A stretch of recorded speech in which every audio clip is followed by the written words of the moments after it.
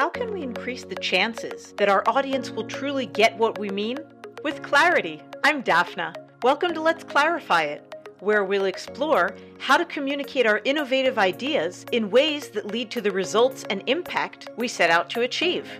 Every day we encounter so many opportunities for meaningful exchanges. Let's make the most of them by being perfectly clear.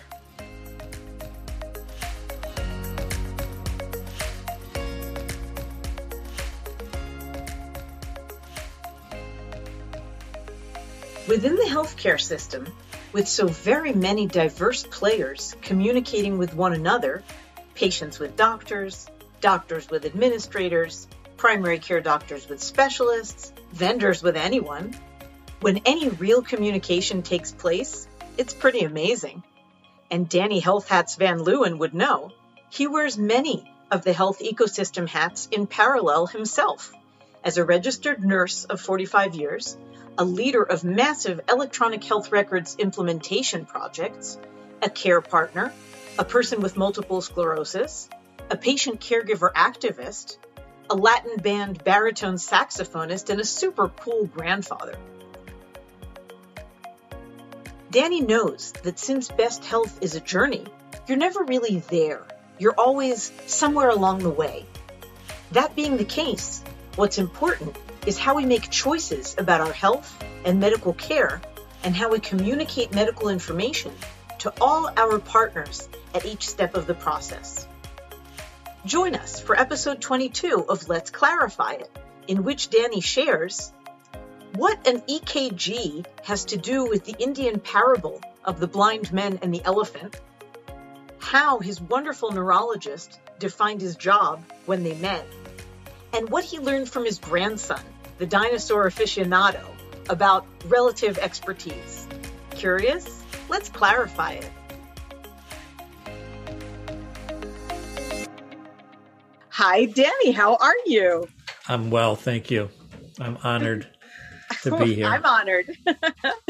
So good to see you, and I still can't wait for us to meet up in person. I don't even mind if it's in Israel or in the States, but just hopefully soon in best health. There you go. So maybe for our listeners who don't yet know you and aren't yet your friends, like I have the privilege of being, maybe tell them what it is that you do.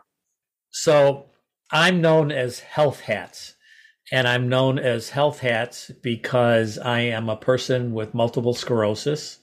I have been care partner to several family members' end-of-life journey.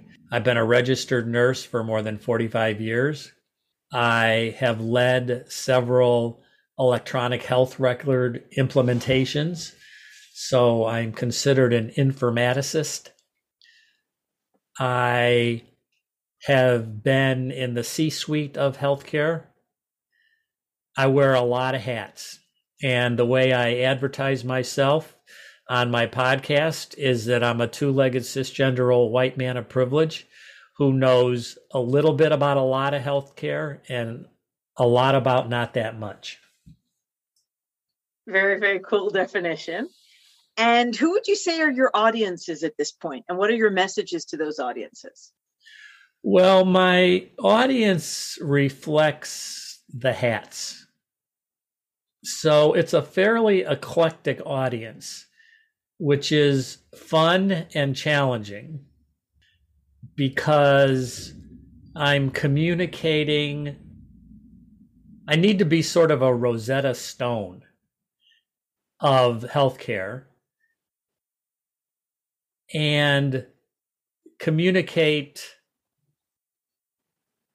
what I care about, what's interesting, what people's stories are, so that that variety can appreciate and hear the content.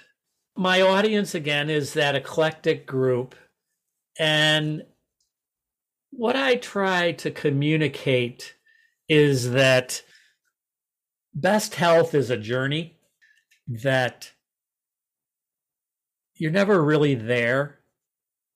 What's important is how we make choices about our health and our medical care, and how we communicate health information, that we support each other in that process, and we share what works. Super. And what's the importance of clarity in all of that? Well, healthcare in general is amazingly unclear. Unclear in that the idea that almost any of the stakeholders can talk to each other is amazing. That even if you were to say, well, how patients talk to doctors, how doctors talk to administrators, how vendors talk to anybody, but then it's, a cardiologist communicating with a primary care doc. It's me in the United States sharing with somebody in Israel. There's so many permutations. That's really a challenge. I actually think, I don't know that the goal is clarity. I think the goal is clarity to somebody. It sort of depends. So defining who the specific audience is that is most important to you to communicate a message at that moment? Yes. Yes, but I think that, and this is something I'm just learning more and more about, which is that communication is bidirectional. So mostly in healthcare, when people talk about communication, they talk about, this is what I know, and I want you to know it. Well, let's just be really grandiose and say 40% of communication is listening. Who knows? Maybe it's 70%, maybe it's 20%, but it's a big chunk. And so I think that as hard as the unidirectional is, the bidirectional is that much harder. For sure. And especially, as you said, in multidisciplinary and multicultural settings, and even within the United States itself, you have so many different types of audiences that you're communicating with. Right.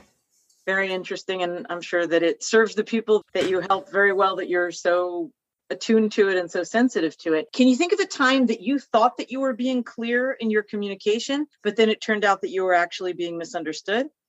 Well, actually, my favorite example has to do with my marriage.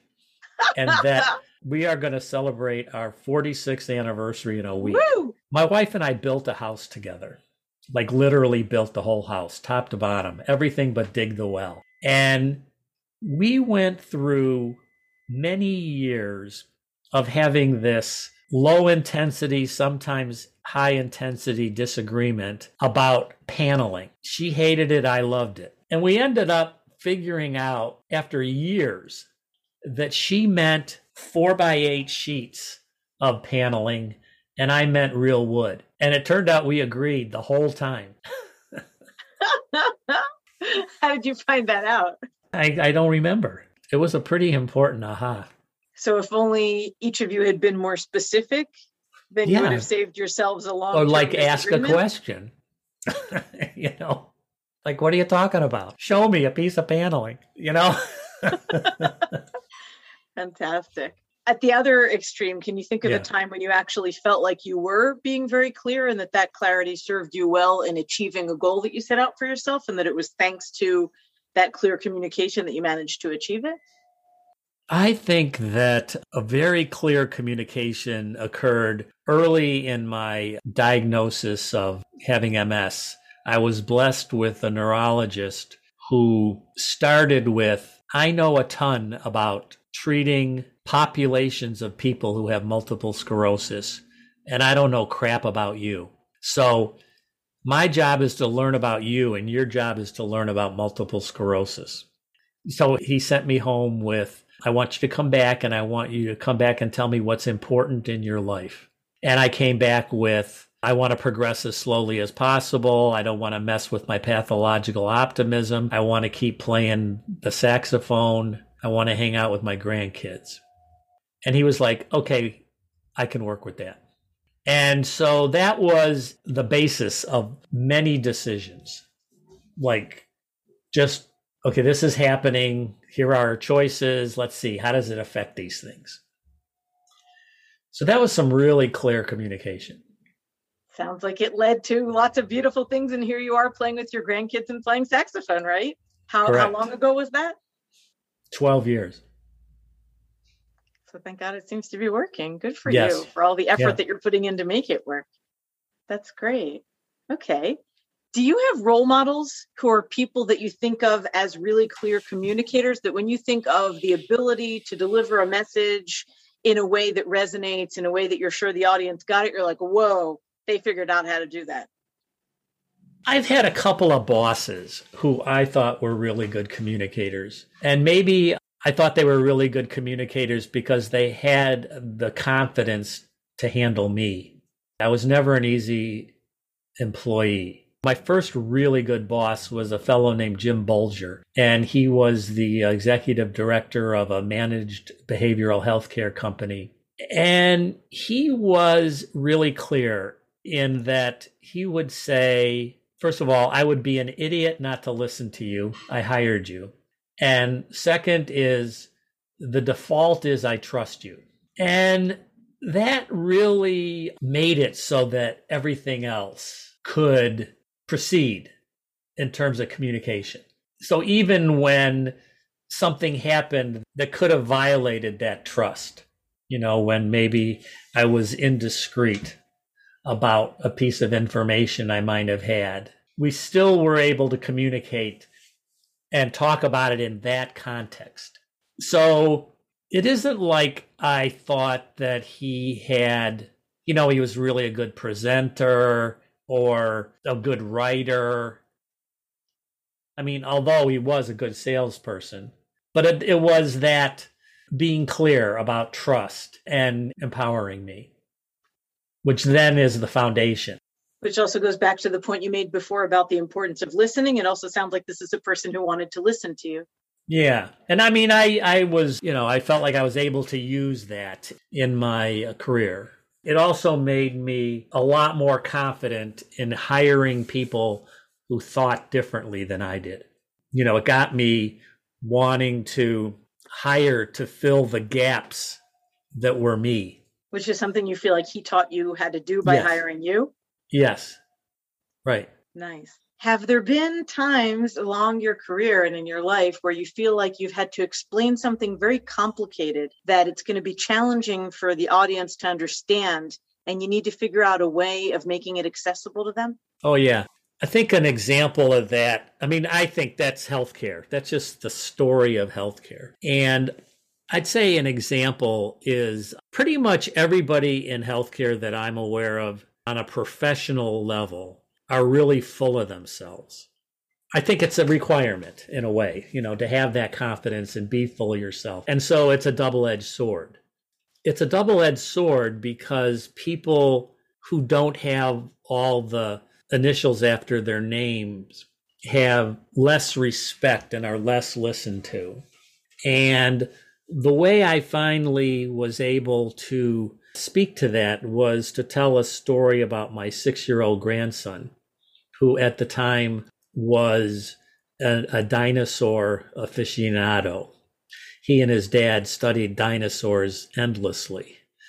Seriously studied dinosaurs. And so I was trying to be the silly Opa and tell him that his aunt, Kate, was a herbivore. And he goes, "Oh, Opa, she's an omnivore. She's not an herbivore." And I said, "But she's a vegetarian. She doesn't eat meat." "Oh, Opa, she can eat meat." And I thought at that moment, this 6-year-old was the expert in the room. So expertise is, he had a 15-minute advantage on me. And so I think that people really like that story. I often talk about expertise to people, and I use that story. And it always, what's not to, it's self-deprecating. It's a kid. It works. Totally. So if we only look at things through the kind of pure and unpretentious eyes of a 6-year-old, then they won't be too complicated and we'll be able to explain them with generosity to other people. Well, I won't go so far as to say that. But in this particular incident, yes. Nice. So dinosaurs. Okay. And do you have a favorite analogy or a metaphor that you use sometimes when you're explaining something to somebody from a different field maybe some concept in healthcare. Is it like something else that people are familiar with from a different field? I like to use the analogy of an EKG. That an EKG, a 12-lead EKG, is 12 different views on the same organ. So the squiggly lines look different, but I liken it to there's a heart in the middle of the room and there's 12 different windows in it from all directions, and people are seeing the same thing. A similar is the parable of the elephant and the blind men. And I think that either of those are very rich analogies. People who know what an EKG is, then that's a good analogy, and the elephant and the blind men. So one of those two work in the idea of there's lots of perspectives. Because technically each one of the leads during an EKG gives a little bit of a different part of the picture. It gives one piece, and it's only the aggregate of all the leads that provide the full picture that a cardiologist or a technician reads? Yes. Great. Okay, so I knew I was going to learn cool stuff from you. Fun. Okay, so the multiple perspectives. So we talked about the importance of clarity in your field. Would you say that there have been some big communication challenges that you've had to overcome? I know that now you're on this committee that does some interesting work. Do you feel sometimes like there are some big communication challenges that you have to overcome to get your message across to some of the different audiences? Well, I've learned to be as mindful as possible about communication. Sometimes I'm good at it and sometimes I'm not. And that's just the way it is. Actually, when you're not, that's really good information because, hey, that didn't work. Why didn't it work? What else can you do? I think that one of the challenges and where I was least successful was often being a nurse and being a nurse leader in two respects. One is that it isn't all about nursing because nurse leaders often think it is so much about nursing. And it's just one part of it. There's so much else. And the other is that in this country, I don't know about your country, but here the tendency is to raise the level of entry into the field of nursing. So it used to be you could become a nurse by working at a hospital and take what's called a diploma program. You could take like what I did, which was an associate degree, which was a 2-year degree. Then there's a bachelor's degree, a 4-year degree. And the tendency has been to increase what it takes to enter into nursing. And I've always thought that was insane, inequitable, and self-defeating. I have made no friends with that approach. None at all. Because to people, it's a sign of respect that you need a bachelor's to get into nursing. And I think, well, everybody can't start with a bachelor's degree. That I would rather see how many different ways can you become a nurse and then grow instead of having a higher level of entry. I think it's important that nurses reflect the people they care for. And I've never figured out how to communicate that at all. Like you just did beautifully. Yeah, but not to, okay, so that's like, an exercise in me sharing what I think. But I mean, why do people share? People share because they're getting to know each other. They're sharing because they're trying to motivate a change. In the latter, I did nothing. And in the former, mostly there was like no interest. Would you estimate that the result of the fact that there's a growing demand for accreditation is the direct result of that a severe shortage in enough nurses? I think there's a shortage that's only going to get worse from COVID. I think, again, it shuts out diverse groups. So in the wake of COVID, could there potentially be a movement towards creating programs that would now enable, since people recognize the need for additional medical staff? I think it's technically possible, but I personally think we're going to learn almost nothing from COVID. The human beings are not really learning animals on any kind of systemic basis. It would be a pleasant surprise, but I think unlikely. Wow. I hope we do learn some things. I hope some collective learning. Yeah, I hope some collective learning can come out of it. What's your favorite kind of communication, Danny? You communicate with so many audiences in so many different ways. What's your favorite? Well, I think person to person, direct. Yeah. Do you find that your music is a way of communicating with audiences as well? I don't know how much my music is. Yeah, maybe. And do you think of your podcast as a means of communicating? Oh, I do. But you're asking my favorite. Mm-hmm. And I think my favorite is person to person. And podcasting is a sort of person to person when it's an exchange. So it isn't always an exchange. Sometimes it's on mic, meaning just me spewing my whatever it is I think. Wisdom was the word you were looking for. Sometimes. Thank you. Now that you're vaccinated and hopefully a lot of the people in your surroundings, do you do any interviewing in person? Can you actually go meet with people that you want to interview? Before COVID, did you do some of your interviews? I did some of it. A small percentage. I mean, early on, I would go to a conference and I'd meet with somebody and I'd bring my stuff with me and do some interviews. Sometimes I would record a presentation and use parts of it. Yeah, I mean, that's the thing that's nice about podcasting is there's different styles and approaches to take. For sure. Terrific. Okay, so Danny, maybe just leave us with your favorite communication tip, maybe something that you received or have learned over the years, something that you find is helpful, something that maybe a researcher or an entrepreneur or someone listening to us might think, yeah, that could be a helpful way of improving my effectiveness in communicating with my audience. First, we listen.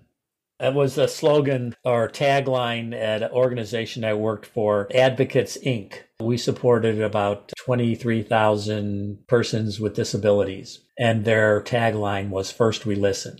I thought that was very honorable. Fantastic. Danny, thank you so much. Thanks for your insights. Thanks for your time.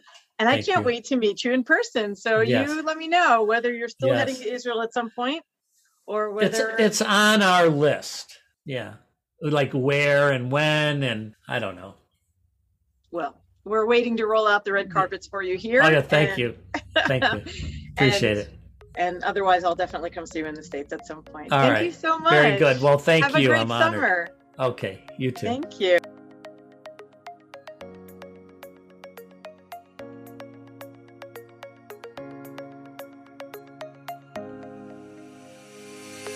Thanks for being here with us on Let's Clarify It. I hope you found it helpful. If there are specific topics you'd love to hear covered or you'd like help clarifying your own message, I'd be delighted to hear from you.